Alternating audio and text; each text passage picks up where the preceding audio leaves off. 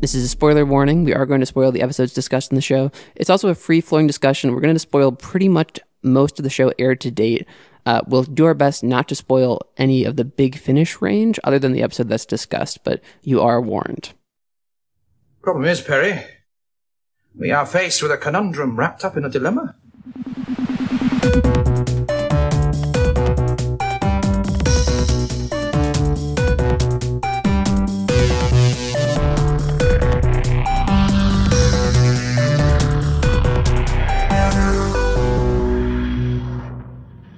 Hello and welcome to the Twin Dilemma, a Doctor Who fan podcast. In each episode, we watch one new Who and one classic, and tell you indisputably, undoubtedly, undeniably, which is best. Those are the twins, that's the dilemma, and I'm your co-host, Edward Grove, first time on the show. Is that true? Excited to be here. Well, we're really excited to have you, Edward. Are you a person who's not introducing themselves? I am Fenric Lamar, your usual host. Well, today's theme is mourning the death of Fenric Lamar, so it's going to be your last time here on the show. I'm sorry to say. Are you going to say a nice eulogy for me? Well, you know, it's a time travel show, so we're getting the mourning out of the way. Right. Then this is really abnormal. Then we fuck you. Then you die. It's crazy. Is the death directly caused by the fucking? Hey, because that's kind of how you made it sound. Only time will tell. But no, really, we're talking about episodes of Doctor Who where that happens. Specifically the dying, maybe not all the rest of it. It's episodes dealing with people being all fucking emo and shit. Am I right? They're all super sad. Yeah. So sad. It's about the grim wake of death. So buckle up for fun. And we'll start it off with our classic episode this week, Earthshock. Now I'll never know if I was right. Do you love Cybermen? Do you hate dinosaurs? Do you hate Adric even more? If you answered yes to all these questions, then boy, do I have the story for you. It's an epic written by Eric Sayward, in which one of the Doctor's greatest foes have returned, this time with a seemingly unstoppable plot to destroy the Earth. Alright, so Fenric Lamar, what do you think of Earthshock? You know, we're coming right out of the gate with spoilers for this one. But we've got a tag there. It's fine. Yeah. I hope you're not like right in the middle of like Adric 5 stories. And you're like, wait, what happens? Also, how many decades old is this story at this point? It's only 3, right? Also, isn't this like the almost the thing you could say classic is known for? Let alone that killing Adric. It's up there. If you were to make like a short list of like the major events that people like reference glibly about classic, Adric's death is going to be like top 10. Yeah, it's going to be up there. And I'm glad that it's not a shitty episode that it happens in. It's kind of amazing because, you know, Adric in general, bumpy period, and the Fifth Doctor had his ups and downs, but I feel like they really bring it all together. This is a really good story. So the Cybermen are the bad guys of this story. Mm-hmm. But I'm willing to say that the first part cliffhanger, the reveal that the Cybermen are involved, is the best enemy reveal, possibly in all of Doctor Who, at least in classic. I would say it's got some competition against other Cybermen stories, but it might be the best one. Yeah, it's really good. Destroy them! Destroy them at once! Yeah, what it has that other Cybermen ones don't is that it doesn't lean into it at all. Yeah, and they give you a different antagonist to think, oh, this is the new antagonist. Which, to be fair, I feel weird about Cybermen using androids. Like, yeah, also, looking weird. at them in retrospect, it's like, okay, those are just shitty, low-cost Cybermen, cyber gimps.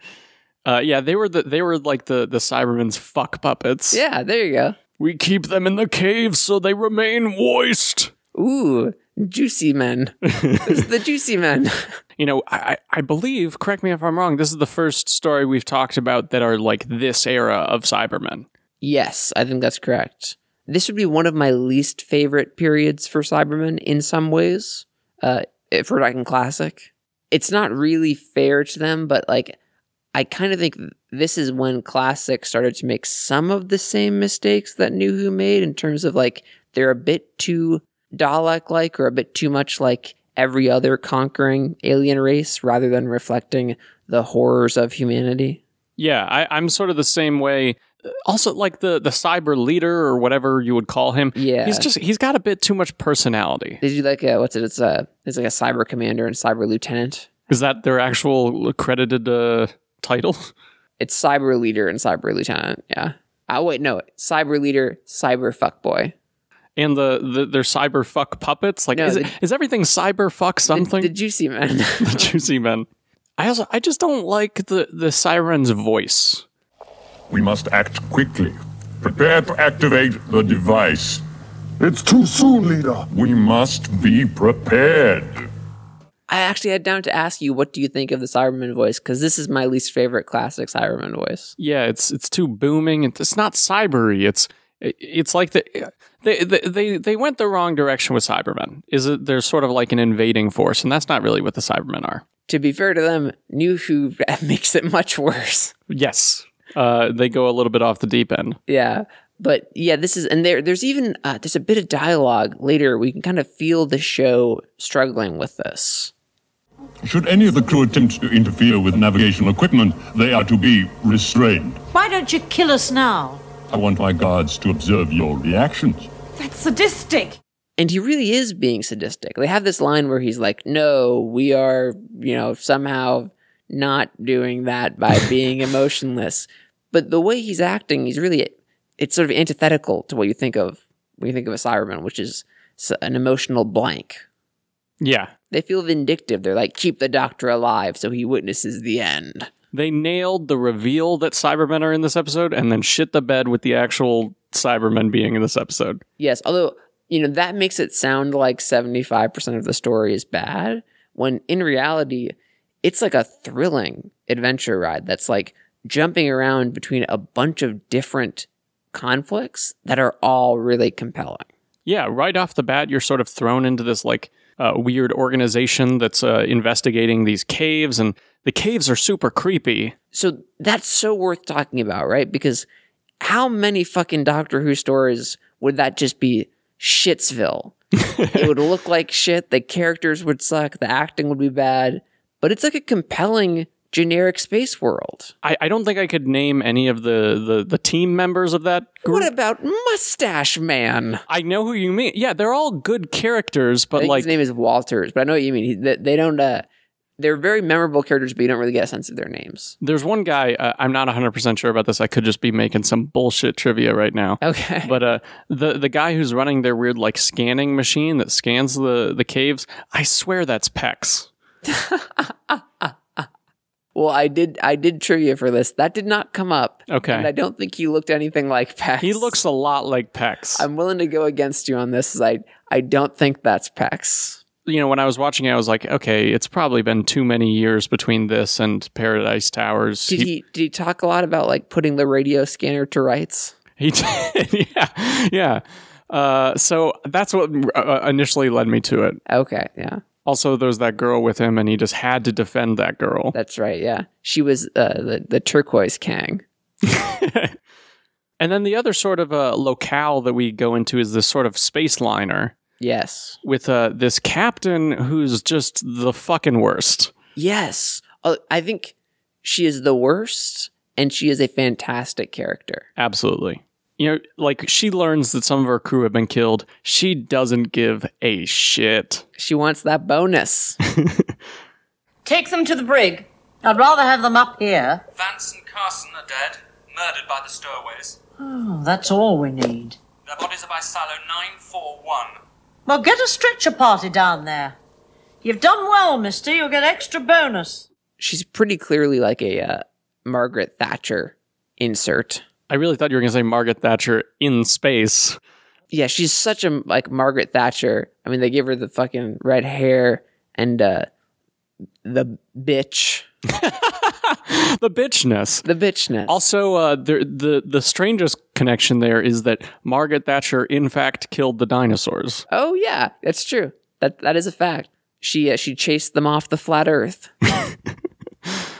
What my favorite thing about her is that they make you despise her, and they really pull the rug out from underneath you, because it turns out her fucking underling Ringway is even worse. He's the real bad guy.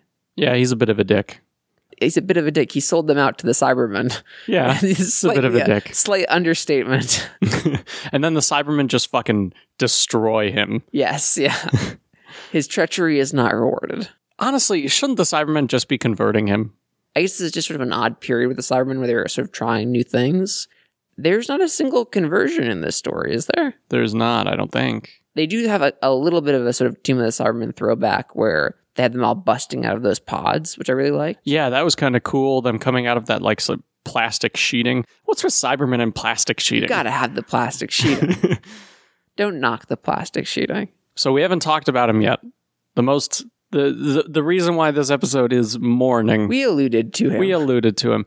Adric fucking dies. Yeah, that's really what makes this episode really iconic and memorable too. They murder the shit out of a companion. What do you think of Adric's death? I love how bravely brutal it is. I agree with that 100%. I think that's very well put, because it's heroic, but it's actually pointless. It's completely pointless. And then the very end of the episode, there's not even a scene to be like, he died doing what he loved. I don't know. He kind of did. Doing math, yeah. Doing weird math, weird bullshit sci-fi math. There's nothing. It's just he dies, and then everyone goes, Adric, and then it just cuts to credits with no sound. That stunned me the first time I watched that. To see that in Doctor Who, period, but especially in Classic, boom, death of a companion who'd seen 2 doctors, who'd been on the show for a while, legitimate death, everyone's just in shock, no time to process what's happened, and then you cut to this special shot with the credits where it's just his little broken badge medallion, yeah, his little David Star, I'm a Jew badge. Yeah, it's not a Star of David. I know, but it's just I hate that fucking badge.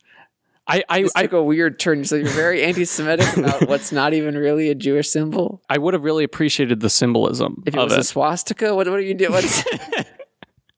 I'm just saying. I just wanted it to be a Reichsball. I wanted a nice little Nazi eagle. Everybody would be happy. It just annoys me that it's like, it's a really cool piece of symbolism, but at the end of the day, it's just this fucking stupid star. Well, since I don't hate Jews, I really love that moment. Yeah.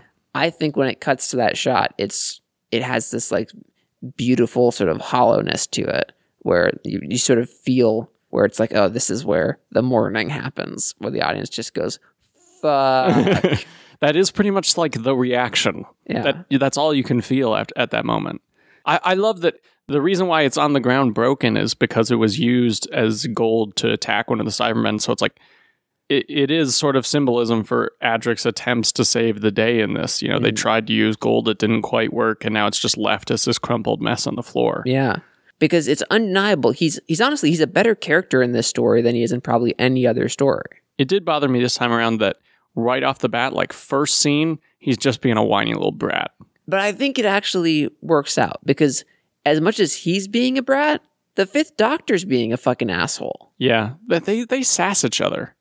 Can I use your computer? Oh, help yourself. I'm not waiting around while you plot the course to your own destruction.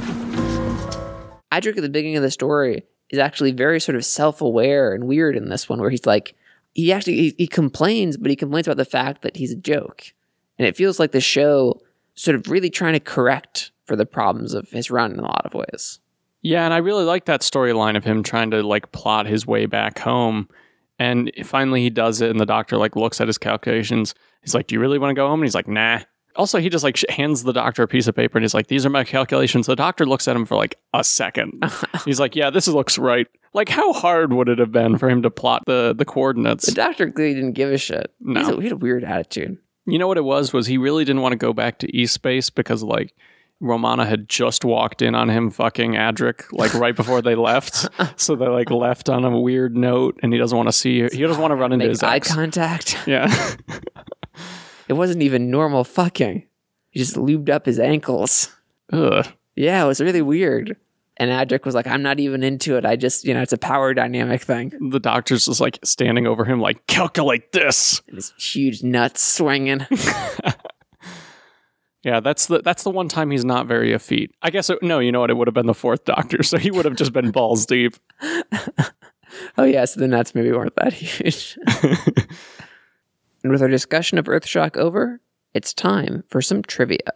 This story contains a number of references to previous stories, including the Doctor telling Adric to read Black Orchid, a book he received at the end of the previous story. Although this is Adric's final appearance as a regular, seeing as he, fucking died, he would actually appear in the next serial, Time Flight, as an illusion seen briefly by Tegan and Nyssa. How'd they get Matthew Waterhouse to agree to that? Like, it's pretty, Money. Yeah. He's a child.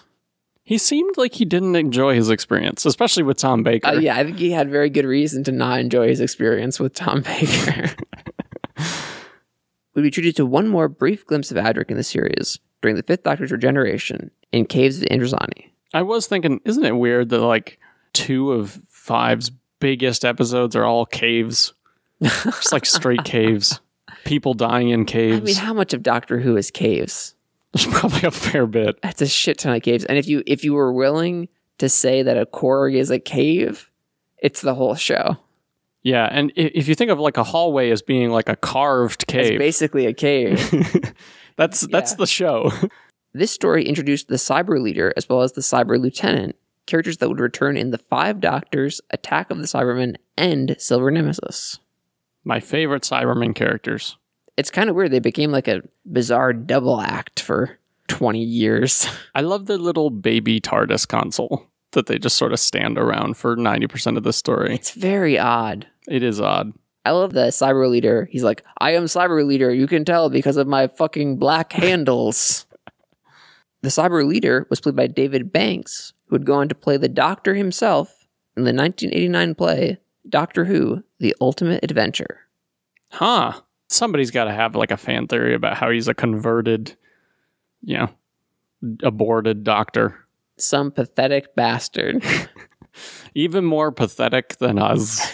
And if they're a listener, she said, tweet your theory at us. Right before you kill yourself, please. We do actually want to hear it. Or just put it in your suicide note. Oh, there you go. It'll find its way. And then we'll mourn you. Ah, it's on theme. Is that illegal what we just did? Hey, we've done worse. Most certainly. So you mentioned how great the Cyberman twist was in the beginning. Well, this was the first Cyberman story in 7 years. Their last appearance having been 1972's Revenge of the Cybermen. This motivated John Nathan Turner to keep their role a secret and meant that he insisted their name be kept out of the title. Fucking finally somebody learns. Yeah, and it sounds like it was actually one of the few times where it was very successful, not like other times where the BBC has just slapped the fucking Cybermen everywhere to spoil their massive twist. Oh, yeah, they wouldn't do that nowadays, right? No, that would never happen in a discussion coming up shortly. And now we'll move on to our entry from New Who this week. It's a 2-parter, Dark Water and Death in Heaven. You asked me what we're going to do. I told you. We're going to hell. Or wherever it is people go when they die, if there is anywhere. Whatever it is, we're going to go there and we're going to find Danny. And if it is in any way possible, we're going to bring him home. After her boyfriend, Danny Pink, dies, Clara demands that the Doctor help save him from death. On a warpath to find the truth about the afterlife, they discover the 3W Foundation, an organization that has found a way to communicate with the dead. But appearances can be deceptive, and the strange woman in charge of everything may not be who she seems. So, Edward, what do you think of Dark Water and Death in Heaven? Well, we just alluded to it like a couple of snarky little bitches. So let's get to the fact that this episode has some fantastic twists in it that the BBC felt were perfect to spoil before the series even aired. What the fuck is wrong with them? Like, it's not even that interesting of a concept anymore. The Cybermen will appear. Yeah. How many viewers could that really boost? We went to the which I brought before, but it was the special theatrical screening of Deep Yes. Breath. And I believe it was one of the fun trivia questions of what enemy was going to appear in the series finale. Yeah, what's wrong with these people? I remember seeing that and just being like, I'm going to blow my brains out in this fucking theater. Which, that was probably around the time where that was a bad joke to make. But yeah, they did that. And they also had photos showing that like they were doing a throwback to the invasion of having the Cybermen. Sort of just being like the center of London. Yeah. And there's one shot that's like almost a direct recreation of on those steps. And yeah, that really pissed me off. Oh, did it? And then I at least, not to wander too far afield from this episode, but I cut off all communications with the BBC. I wrote them a letter. I said, I'm done with you. But I stopped watching promotional material for the show, basically. And in series 10, they fucking did the same thing. They did the same fucking thing. Yeah, luckily you managed to miss that. Yeah. I did not. Well, in this episode at least, the Cybermen are not actually the big reveal. No, although that is one of the few things that I think the big reveal, obviously. Missy is the master. Couldn't very well keep calling myself the master. Now could I? And the one issue I have with that is we were watching this together. Everybody was watching this. And I think everybody from the beginning of the very first episode was going, she's the master, right? More than that, I think everybody could guess Missy is short for the mistress because it's the master. Yeah. As fucking amazing as Michelle Gomez is, and she has some really great moments in honestly both of these episodes.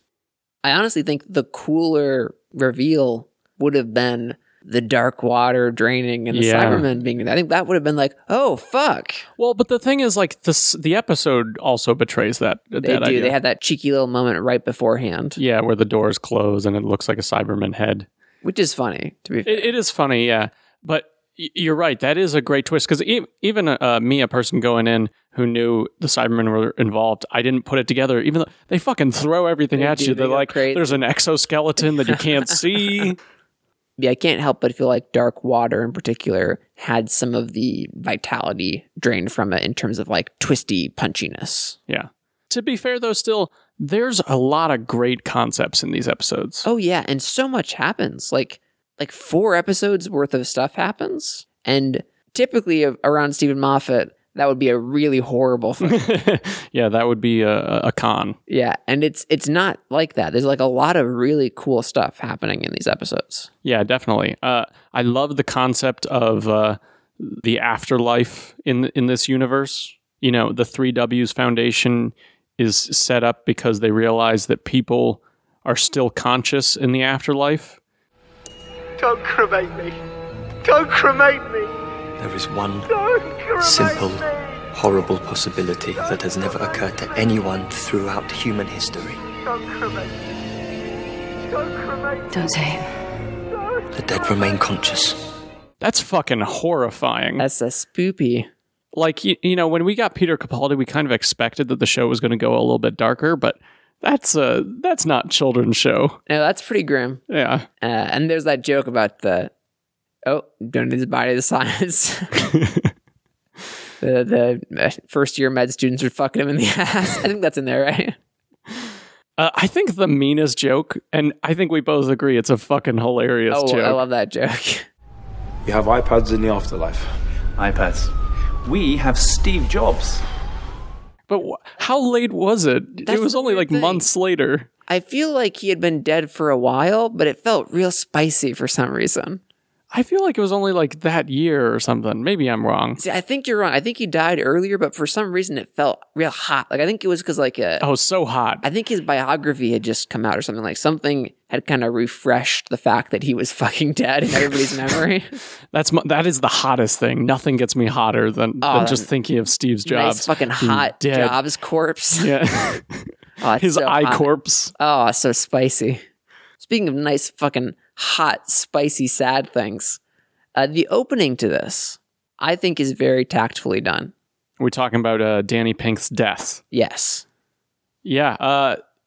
It's kind of jarring a little bit when he just doesn't answer on the phone, and then that woman answers. Yeah, I think that's the moment in particular that I really like. Hello? Yeah, who's this? I just picked up the phone. I'm sorry, I found it. Oh. Okay. Can you please just put me back on the phone to, Danny? I was talking to Danny. I'm sorry. I'm so sorry.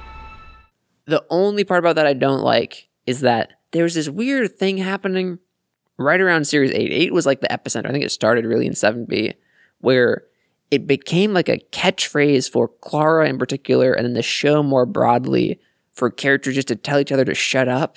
Yeah, I know what you mean. Well, remember, she's a control freak. And fuck, that was so coarse to my ear, particularly once you notice it.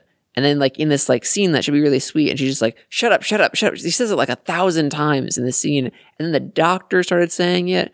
And it's just like, why is everybody on this show that's about broadening your mind and exploring the universe telling everybody to shut the fuck up all the time? Because people are loud and annoying, Edward. I guess. I mean, look at you. Oh, yeah, touche. Shut up.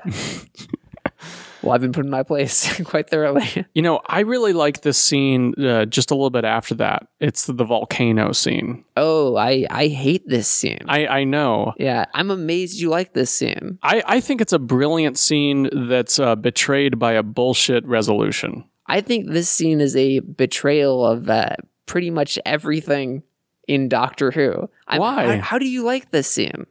Oh, I think it's great. The idea that she's already sort of formulated this plan to try and get the Doctor onto her side, and she's so emotionally broken that she just does it in like this battle against him. So you have said previously that you don't understand why the Doctor would choose Donna as a companion because her just general demeanor is too selfish. Well, that is the thing, is the ending of this scene definitely makes it feel like they're going to break up. He even has that great line where he basically talks about how she betrayed him. You're going to help me? Well, why wouldn't I help you? Because what I just did, You betrayed me. You betrayed my trust. You betrayed our friendship. You betrayed everything that I've ever stood for. You let me down! Then why are you helping me? Why? Do you think I care for you so little that betraying me would make a difference? The difference is that Clara's already built this relationship with him. That is a load of horse shit. What she does there is so loathsome, so despicable, so selfish. Any ethical or moral litmus test, she has utterly and completely failed. She date rapes the Doctor. And then she does something that would not only condemn both of them to death, any future people that he might have saved, any civilizations, they're all fucked now. But because Danny of her Pink. because Danny Pink. I don't care about that. I think it's a really great scene. No, it's garbage, and it's part of the absolute nadir, the worst of Clara. That is a trash scene, and it's a blemish on one of the worst components of these two episodes. Well, I gotta disagree with you there. I think it's you've got to be wrong. Raw drama. I think that is. It is raw drama in that it's thoughtless. It's thoughtlessly constructed into how that it actually affects the character. It's the moments where Clara was first starting to actually become a character. It ends with "go to hell." Very clever writing. Very, very clever writing to have him say "go to hell." But that's not what he's actually saying. He's not, telling her to go to hell. Exactly. That's the joke. That's stupid. Oh, no, I like that joke. No, it's so cheap because what she did was really fucked up. Yeah, but the Doctor does fucked up shit all the time. He's never done anything remotely like that. And he does that all the time. Every time he'll go to an alien species and be like, you know what, I'll give you a chance to save yourselves. Otherwise, you're fucking burning in that sun. What? What companion did he drug and then condemn to death? The drugging's a little far. Well, to be fair, he drugged her. No, she drugged herself because he switched the patch. Right, but he sort of pushes it against her. Self-defense is a thing. Yeah, but he drugged her. This is I don't know if you guys know this, but Fenric is a date rapist. This is the same logic he uses. Here's another scene that I really like is the scene where Missy kills Osgood. Oh, I love that scene. That's really great. If you've got something to say, just say it.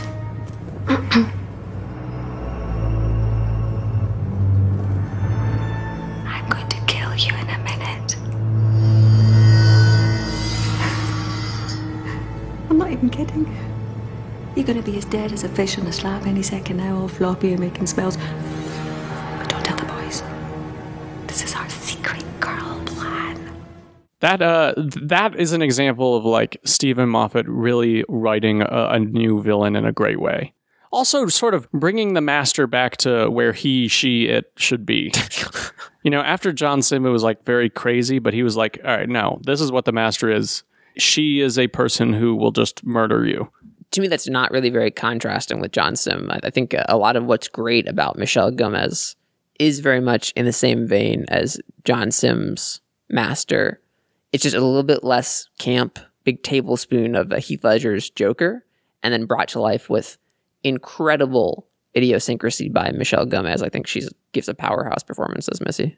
Yeah, she's really great. And I think if you want to talk about a scene between Clara and the Doctor that, despite any flawed underpinnings in the story, to me is really excellent and shows actually a really great dynamic between the two characters.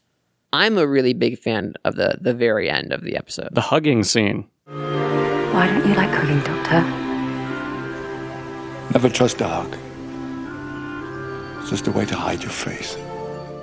What do you think about that? I love that scene. I absolutely really love like it. that. Yeah. Yeah. I think that's really true to both characters. I think that honestly, I feel this way about so many things with Clara. That would have been a really satisfying, challenging, compelling ending to her yeah? Is there a moment where Clara maybe should have ended? No way. I know, she's like a collector of those.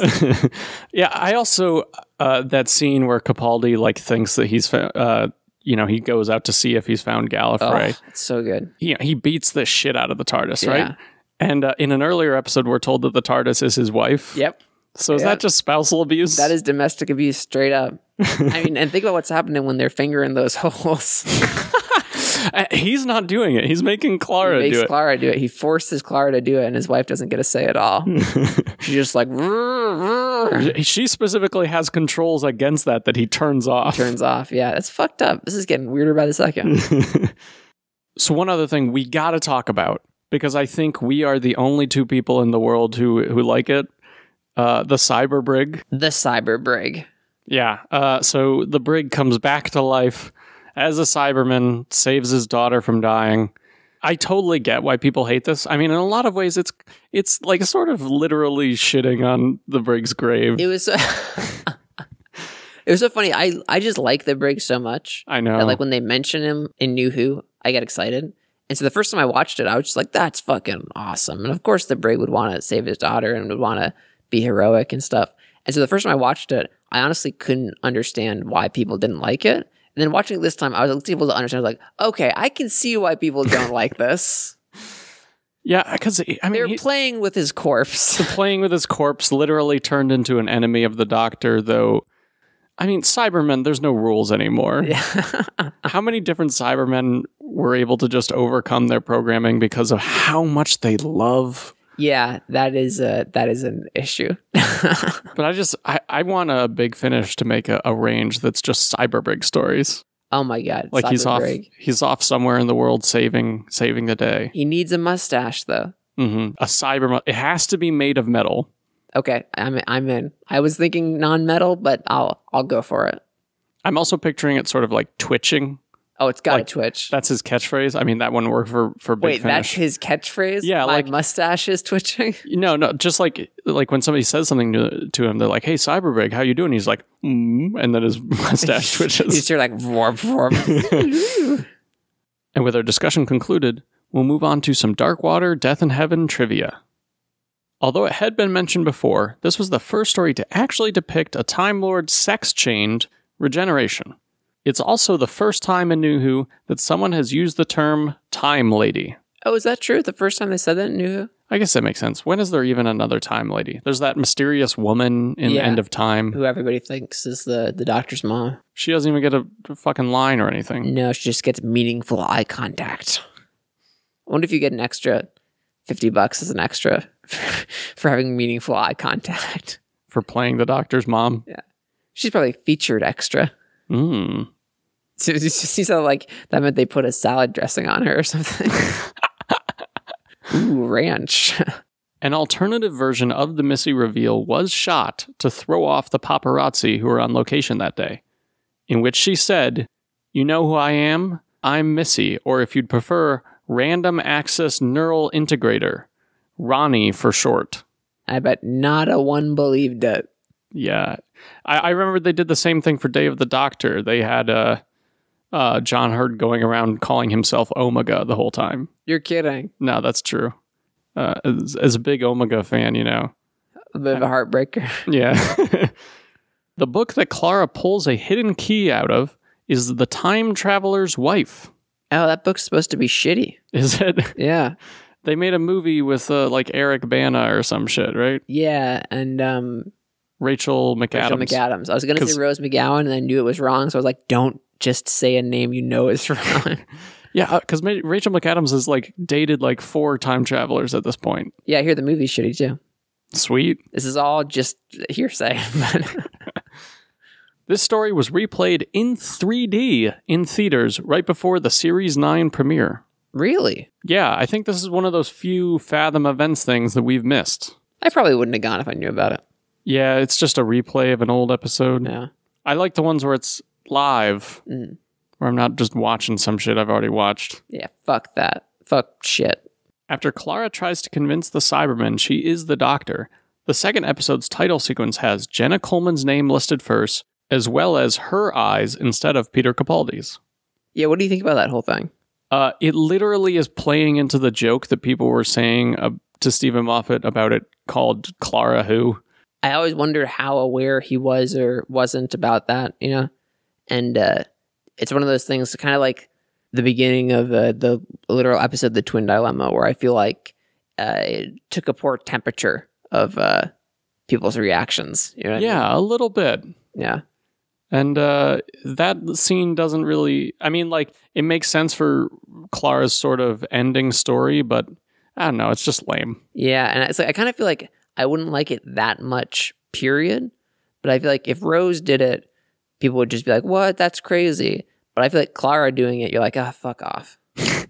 Because she just gets shoved down your throat so often. Yeah, literally, which is crazy. But no, because it's just too much with her about her insistent sort of preeminence in the show, always in the Doctor's timeline, constantly. Definitely.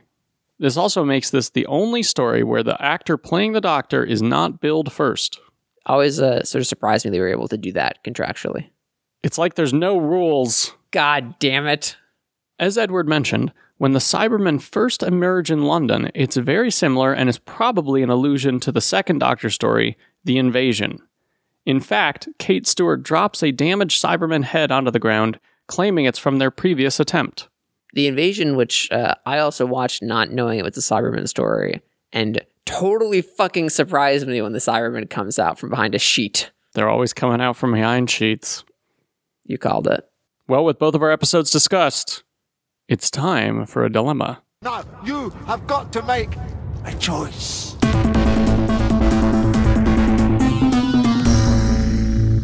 So, Edward, some very important characters have died, and you have to eulogize one of them. Which episode are you going to pick? Ooh, all right. For me, I will choose the superior Doctor Who story, Earthshock. All right. Interesting. I'm going to go with Dark Water, Death in Heaven, Missy Reveal, Cyber shit, Cyberbrig. So, honestly, I think 2 points right away for why Earthshock is the superior story. One, the description you just gave of of my episodes of Dark Water and Death in Heaven, in compared to so many Stephen Moffat multi-parters, and even Russell T Davies is bad about this too. Most New Who finales and multi-part stories have a lot of baggage and stuff, and this one I think gets away with a lot. But I do think it encumbers itself with a lot of dumb shit at the same time. In that way, it sort of loses any really meaty through line. You know, I mean, we look at these as 2 stories that are centered around really important deaths. And I think it's telling that I don't think we talked about Danny Pink dying. Yeah, I knew this was coming, and the comparison between the two, you can't really call Danny a companion, Does he never travels? He goes in the TARDIS, but I don't think the TARDIS goes anywhere while he's in there. Yeah. Orson Pink is a companion. Let's not bring up Orson. You're just going to make me even angry. I do think that Adric is a lot more of an important death, certainly much more memorable in the eyes of our audience, but it's also a little bit telling that the most important thing that Adric ever did was die. Yeah, but that's an Earthshock. And honestly, Danny Pink, I'm not sure he did anything important ever. And I like Danny Pink. I just think he failed to materialize in any important way. And I think, unfortunately, while I really love the very climax of this story, Death in Heaven, in the graveyard, is almost embarrassingly melodramatic. When he gives that speech to his soldiers, that's pretty bad. And you referenced it briefly, but this is a story. Earthshock has some issues where they're experimenting with some things with the Cybermen, and it's weird they don't convert people. But I think Death in Heaven almost breaks the Cybermen. Well, no, I would disagree with you there. Well, here's 2 points to consider before you say that. All right, one. All the issues of closing time in terms of power of love, times 1,000. We've got so many Cybermen who even Danny Pink, there's a whole plot line about how he's got a switch, and once you turn the switch, it's game over. And they turn the switch and nothing happens. And then you've got, the Brig who's able to not be a Cyberman for no reason. But then also, and this one kind of flies under the radar, they talk about cyber pollen that falls from the sky and then converts everybody into Cybermen. I think that's actually a really cool idea. They've gone airborne. Yeah. They're overpowered at that point. We lose to the Cybermen now. There's no way we ever beat Cybermen ever again. That does bring up an interesting question. There needs to be a line in there of why it doesn't convert the living people. It must just be that it takes a long time, right? So you need a body that's staying still. They've got to do something to chill out the fucking Cybermen after this. They're way, way too strong now. While I'll agree that New Who has irreparably damaged Cybermen. Yeah, I mean, that's fair. That's not all on Death in Heaven. Yeah, I don't think it's increments. I don't think it's Death in Heaven's fault. I do think it's Stephen Moffat's fault, but I don't think that's a fault of this episode. But I would also say that Death in Heaven is a better Cyberman story than Earthshock, and here's why. Earthshock treats Cybermen as alien invaders, when really Cybermen should be plague. They should be a virus that is perpetuating itself because it doesn't know any better. It's robots that have programmed to make more robots because they don't know anything else. And all the new ways of doing that happen in Death in Heaven are incredibly interesting. The only sort of downside there is that it's not them, it's Missy, but I think that's totally fine. See, I wish I could agree with you here, but I honestly think in terms of a Cyberman story, a good Cyberman story, I think they both fail at being what I really want to see in a Cyberman story. Death in Heaven, it's a plague in name only. They're literally an invading force. The episode starts with them just storming out and marching onto the planet. No, I disagree with you there because wait, you can't disagree with me with what I just said. It's literally how the episode starts. No, that's how one episode ends. Well, it's also how the other one starts. Sure, but it's not how the story starts. They're not even invading Earth. That's not the premise here. They're turning the dead bodies of humans into an army to be used for further galactic gain. Well, and speaking of that, how do you really feel about the whole premise that everything that we see in Dark Water and Death in Heaven, that Missy's goal, her ambition, what we really have been working towards for those two stories has all been to give the Doctor an army, and this poses a huge dilemma.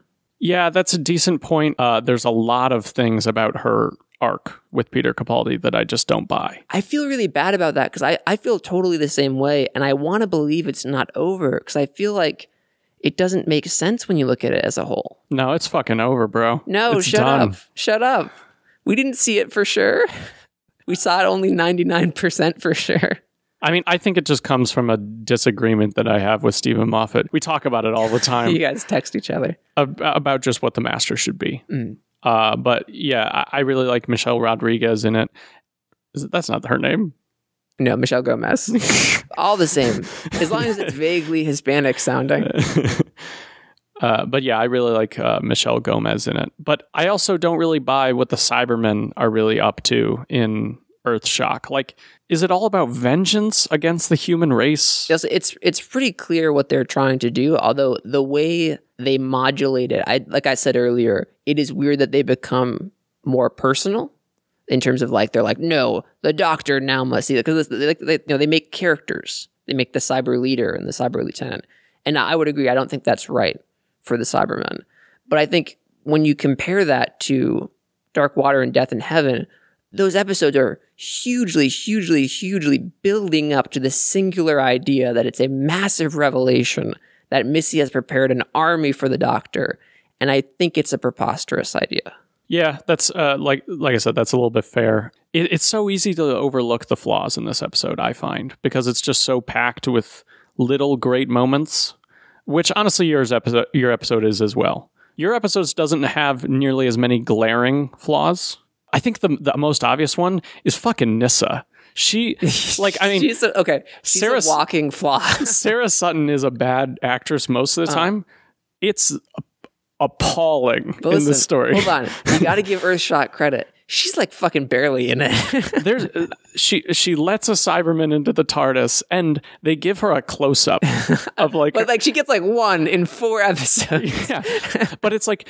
I mean, I wish you could see me doing an impression of her face. It just fucking look scared, Sarah Sutton. Just look like anything. She can't. She's incapable. She really is. Although, you're talking about a scene.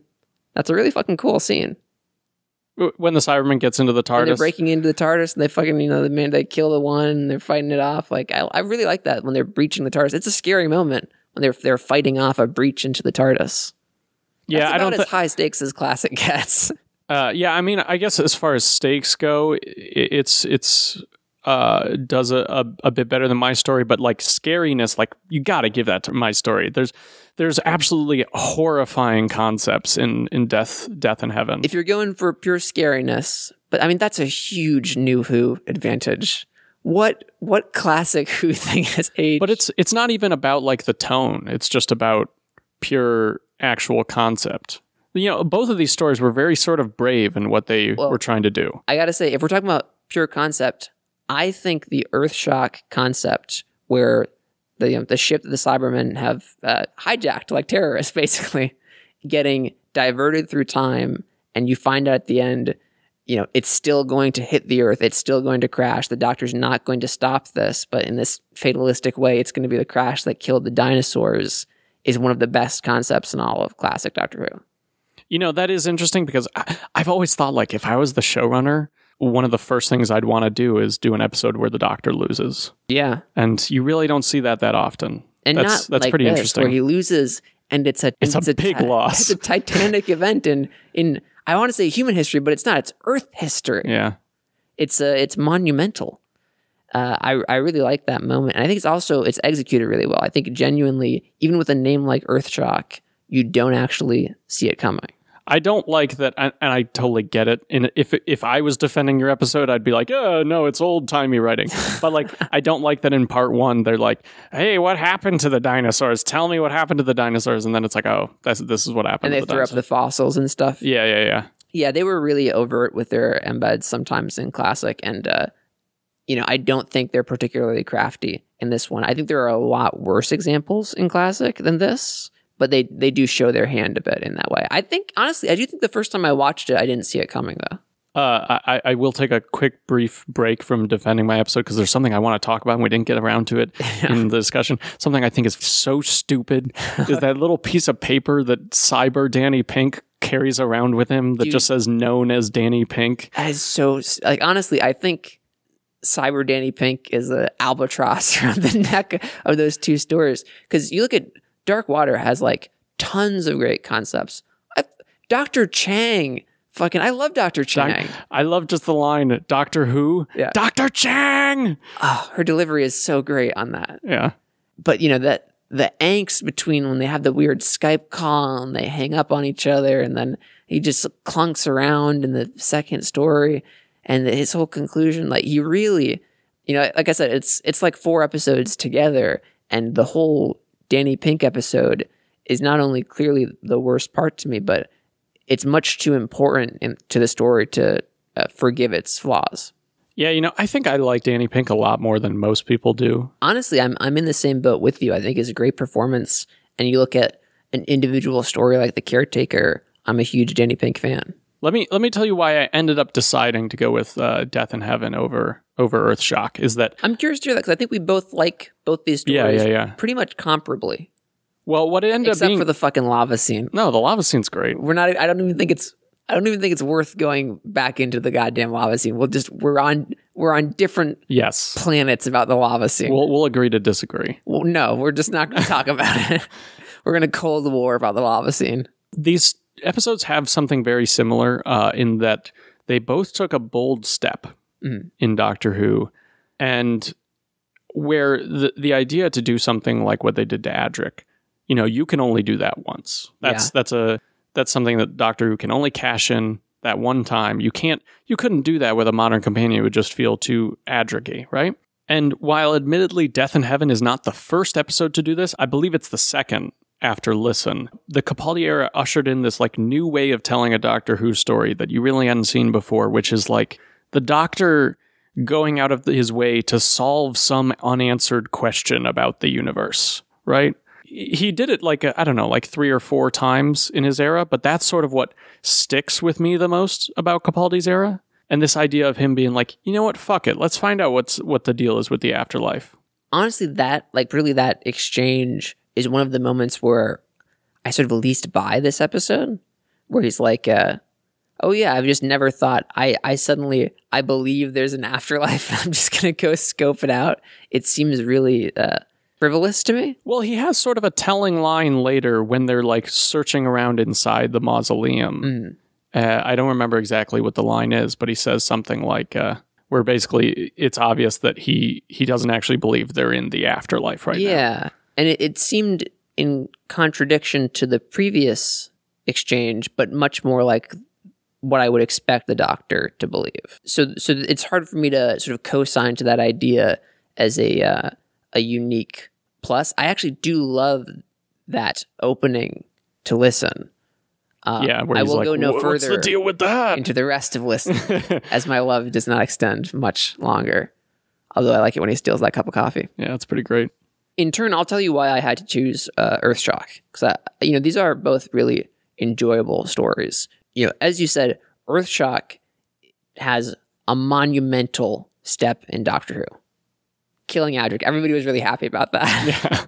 Not only is it this huge, bold decision, but it manages to do it in an episode where everything else is done really well. And I don't think you get those two things to converge in any show, let alone Doctor Who, very often, where you actually have a serious step forward for the show, great concepts, and execution all the way down the line, married together to make a story that's really, really compelling. And so I think it really stands out at the forefront to me as one of my absolute favorite Fifth Doctor stories and one of my absolute favorite classic stories. And while I think Death in Heaven, Dark Water have a bunch of charms and a lot of really enjoyable things, it's just never something I would put on the same tier, even though I do think it's really enjoyable.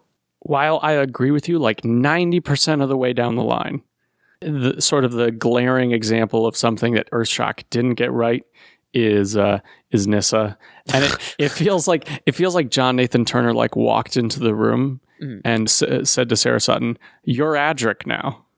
You're gonna be the person nobody fucking likes." Though there are Nyssa fans. I don't get those people. Well, I have to say though, other than her existence, she's really. I'm a huge Nyssa hater. Mm-hmm. I'm pretty much OG Nyssa hater. As soon as I saw her, I was like, "What's her problem?" But she's pretty palatable in this. She's barely in it. Yeah, well, as I said, I agree with you most of the way. I think there are some glaring flaws in Death in Heaven and Dark Water. the things that really shine in it shine a little bit more than Earthshock, but it's like they're muddied in a dark water. As are literally any Stephen Moffat finale. You know, there's great moments, and then there's moments that are just like, yeah, God, fucking get over yourself, bro. Has he had a clean finale? I don't think so. Particularly not, because like even what would be, I think, the best one is probably Big Bang, and I think that's aged poorly, and whenever I revisit it, I like it a little bit less. Yeah. The first part of it's pretty great, but the second part gets... Yeah, all right. I'm willing to say Earthshock is the cleaner episode. It's definitely more memorable, definitely more important for the show. I honestly, I think, to me personally, Dark Water and Death in Heaven is the best finale that New Who has done. Oh, really? That's an interesting claim. I like it a bit more than the Russell T Davies finales, but... I hate the lava scene, and I hate the last scene at the cemetery too much, I think, to do that. But I will say I enjoy it quite a bit. There's a lot of excellent scenes, great concepts, tons of fun, and fuck everybody, Cyberbreak forever. Cyberbreak forever. You can't tell, but we're saluting. We're saluting. Ooh, and we're both erect. Well, that just comes with a nice, clean finish to any dilemma. Is that a cyber mat in your pants, or are you just here to convert me? A bit of both. And so with our dilemma taken care of, we'll move on to our bonus this week. It's a webcast. P.S. Dear Dad, this is the difficult bit. If I've got this right, you're reading this letter a week after we left in the TARDIS. The thing is, we're not coming back. In this pseudo-deleted scene from The Angels Take Manhattan, written by Chris Chibnall, we spend a few final moments with Brian as he learns the fate of Amy and Rory. All right, so Fenric Lamar, what do you think of PMS? PS, sorry.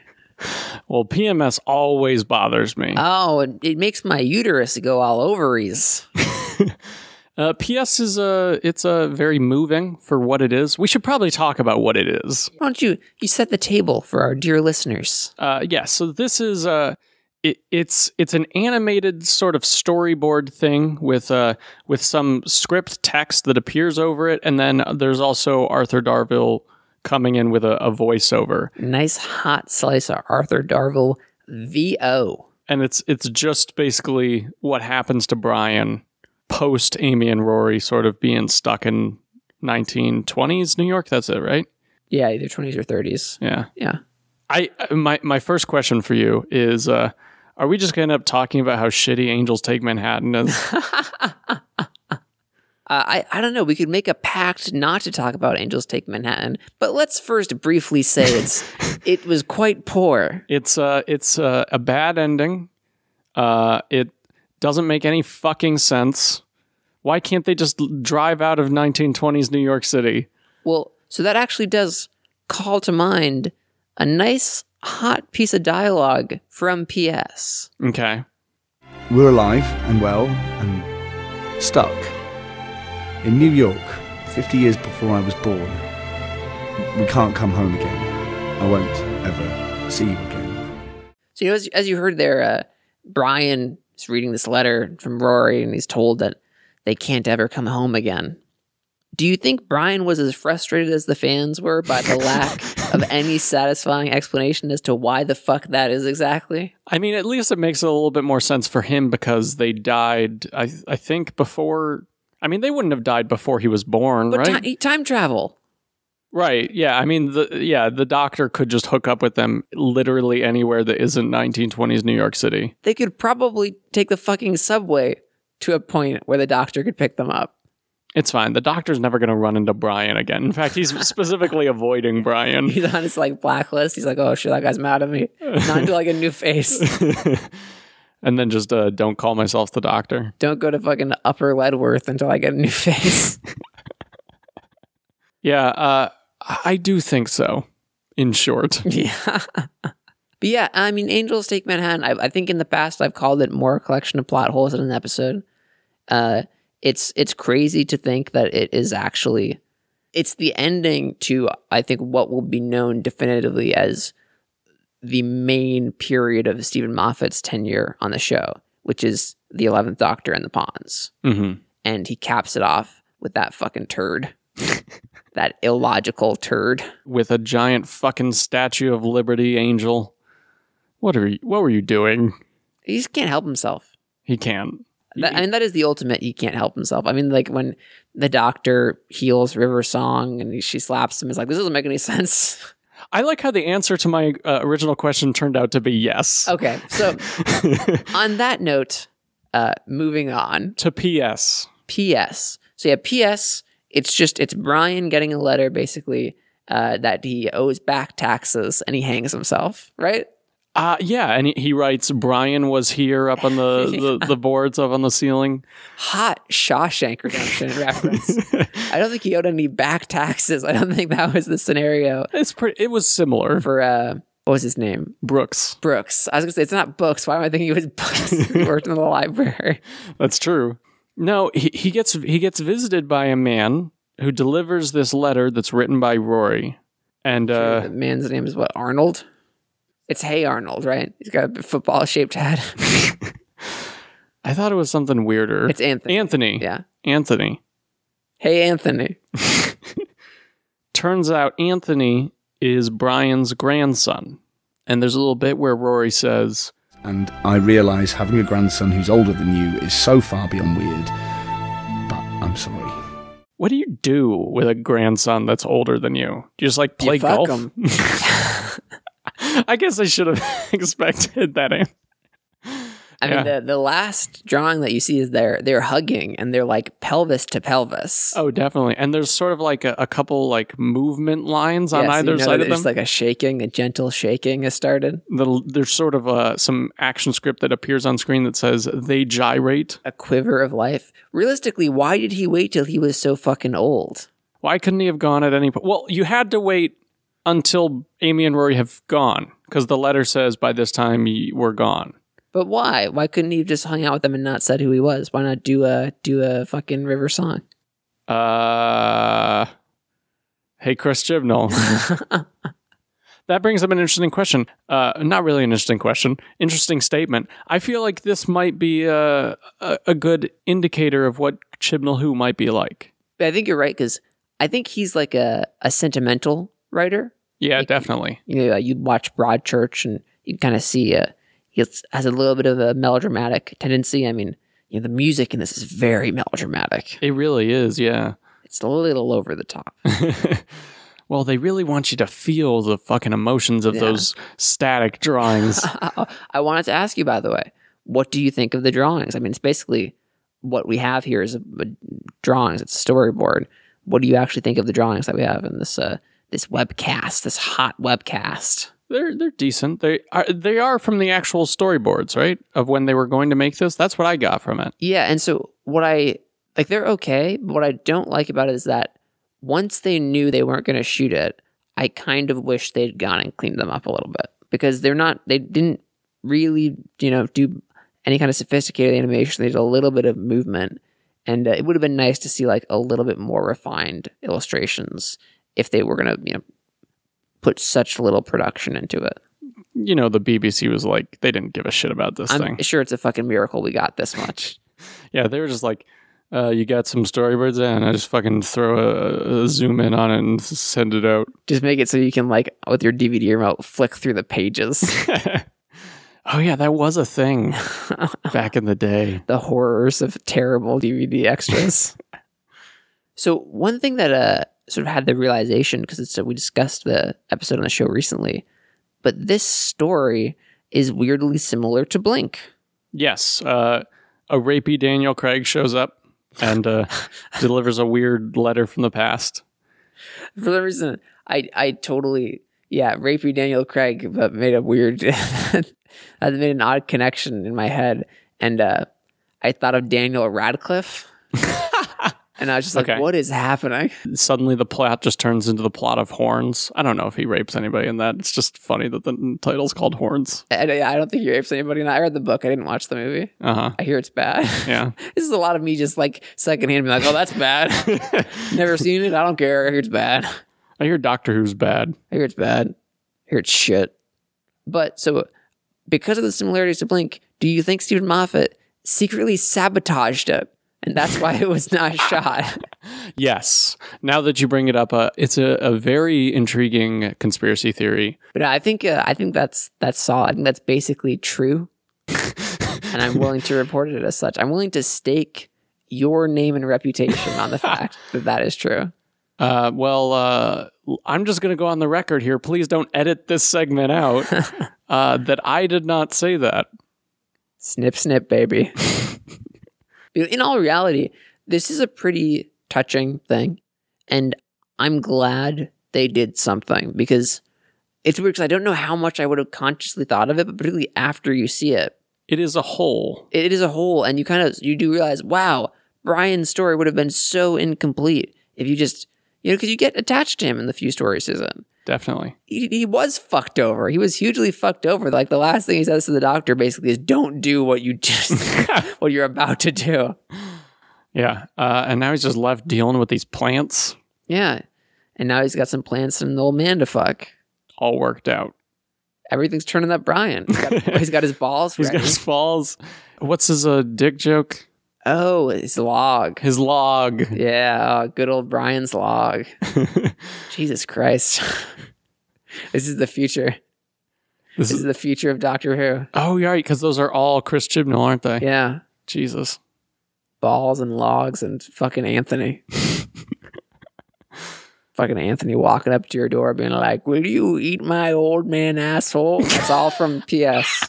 We don't have the clip. I'm sorry, because it's, It's hard to make out. The audio wasn't great in that part. No, because there's text on the screen. Oh, right. Yes. Oh, my God. We should do a fan edit of this. Where we just take the whole thing, but we add extra lines of dialogue onto it. We just have Brian at the beginning watering the plants, and we just add like a little fart coming off of it. I'm game. Let's do it. You're gay? Let's do it. I'm Anthony. Let's do it. Fart. And with our riveting, high-level, thoughtful discussion concluded, it's time for some PS trivia. This minisode, despite me referencing it as a pseudo-deleted scene, was never actually intended to be part of any episode. It was conceived of during a conversation between Stephen Moffat and Chris Chibnall. Moffat said he knew exactly how he wanted Angels Take Manhattan to end and felt terrible that there was no room to resolve Brian's story, to which Chibnall responded he would simply write a scene for the DVD. Part of me is a little bit surprised that Stephen Moffat let another writer do anything ever. Well, I mean, ultimately, what did he let him do? Somebody did some drawings. And then he sabotaged it. He brought him down. Sure, Chris, why don't you go ahead and write that? Yeah, because you're going to be showrunner one day, right? What's that? You want me to read this Broadkirk script that you wrote? Yeah, I'll get to it. Why do I want to read a story about some fat William Shatner? And then it fucking blows up and he's like, oh shit, he's coming for me now. That's when he started putting mercury in his drinks. That's when Chris Chibnall famously went insane. He started killing all those prostitutes. That's why he chose a female doctor. That would be really some new fan theory. The reason he chose a female doctor is because of mercury poisoning. Made him all demented. Makes sense. We got to get that up on fucking Gallifrey base immediately. We'll get some followers pretty quickly. r/Gallifrey. Let's do it. I think there's some going up tonight. I think there's some adamant fans who would accept any fan theory to explain why there's a female doctor. Let's Photoshop Chris Chibnall just looking really sickly. Honestly, have you seen a picture of him? You don't even need to Photoshop anything. So despite all the shit we just said, there actually were plans to shoot PS as a minisode, but there ended up being a scheduling conflict, and Mark Williams, who plays Brian, was unavailable as he was filming the comedy series Blandings. As you can imagine, this posed something of an obstacle to filming. As he's the only character other than his fuck puppet, Anthony. He plays both P and S. A little known fact, Anthony was going to be played by Warwick Davis. Is that true? No, it's not fucking true. Why would they have a celebrity midget play Who's Anthony? also already been on the show? Yeah. Oh, wait, no, he hadn't yet. Because that was when Clara came out. Clara was around, Nightmare in Silver, yeah. Yeah. But that would be fucking hilarious. I was smiling and making eye contact when I said that. This is my midget grandson. It's possible that the script would never have been released in any form, but after Angels Take Manhattan aired, the BBC received a deluge of emails from fans asking about Brian. This encouraged them to release it as a semi-animated storyboard. Yeah, I bet it took them an afternoon's worth of effort. Yeah. It was like one guy, and he was like, "Can I put the fart in?" They're like, "No." There was no oversight on this. Then where are the farts? It's a good question. He was just You creatively... just need to listen really carefully. Oh, okay. I thought it was just a lack of creativity. Chibnall wrote PS around the same time he wrote the series of minis Pond Life, which focused on Amy and Rory's domestic life leading up to Series 7A. Yeah, and I vaguely remember those. Yeah, I remember the one that has an ood in the shower. I don't remember that one at all. Because Rory goes, "Ood in the loo." That's funny. And really, he just took a huge shit.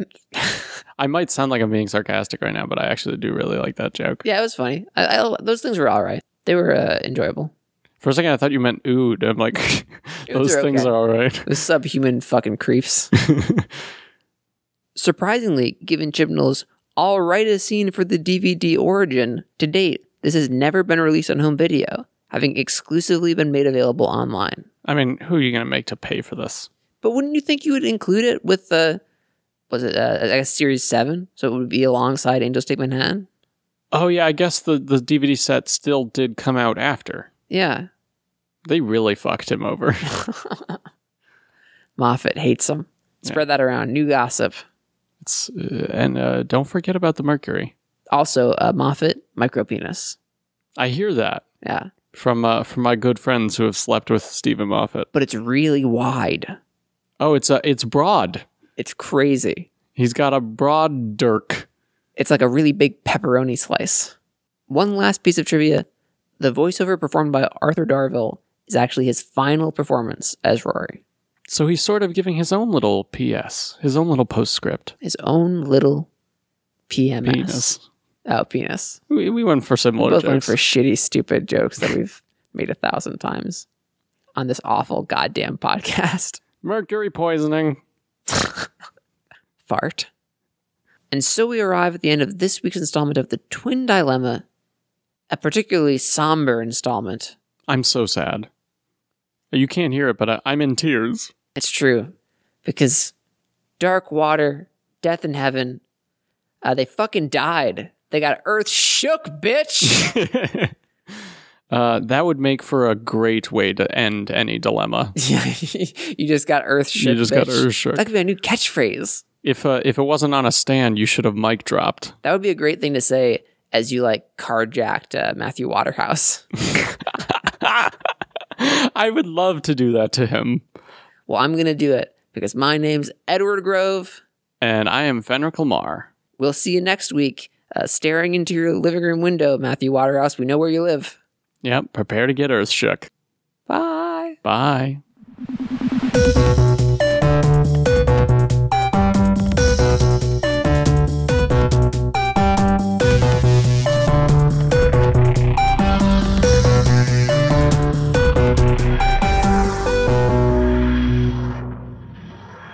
Tune in next week when our theme is The Great Detective. Small finish. We love dumb shit.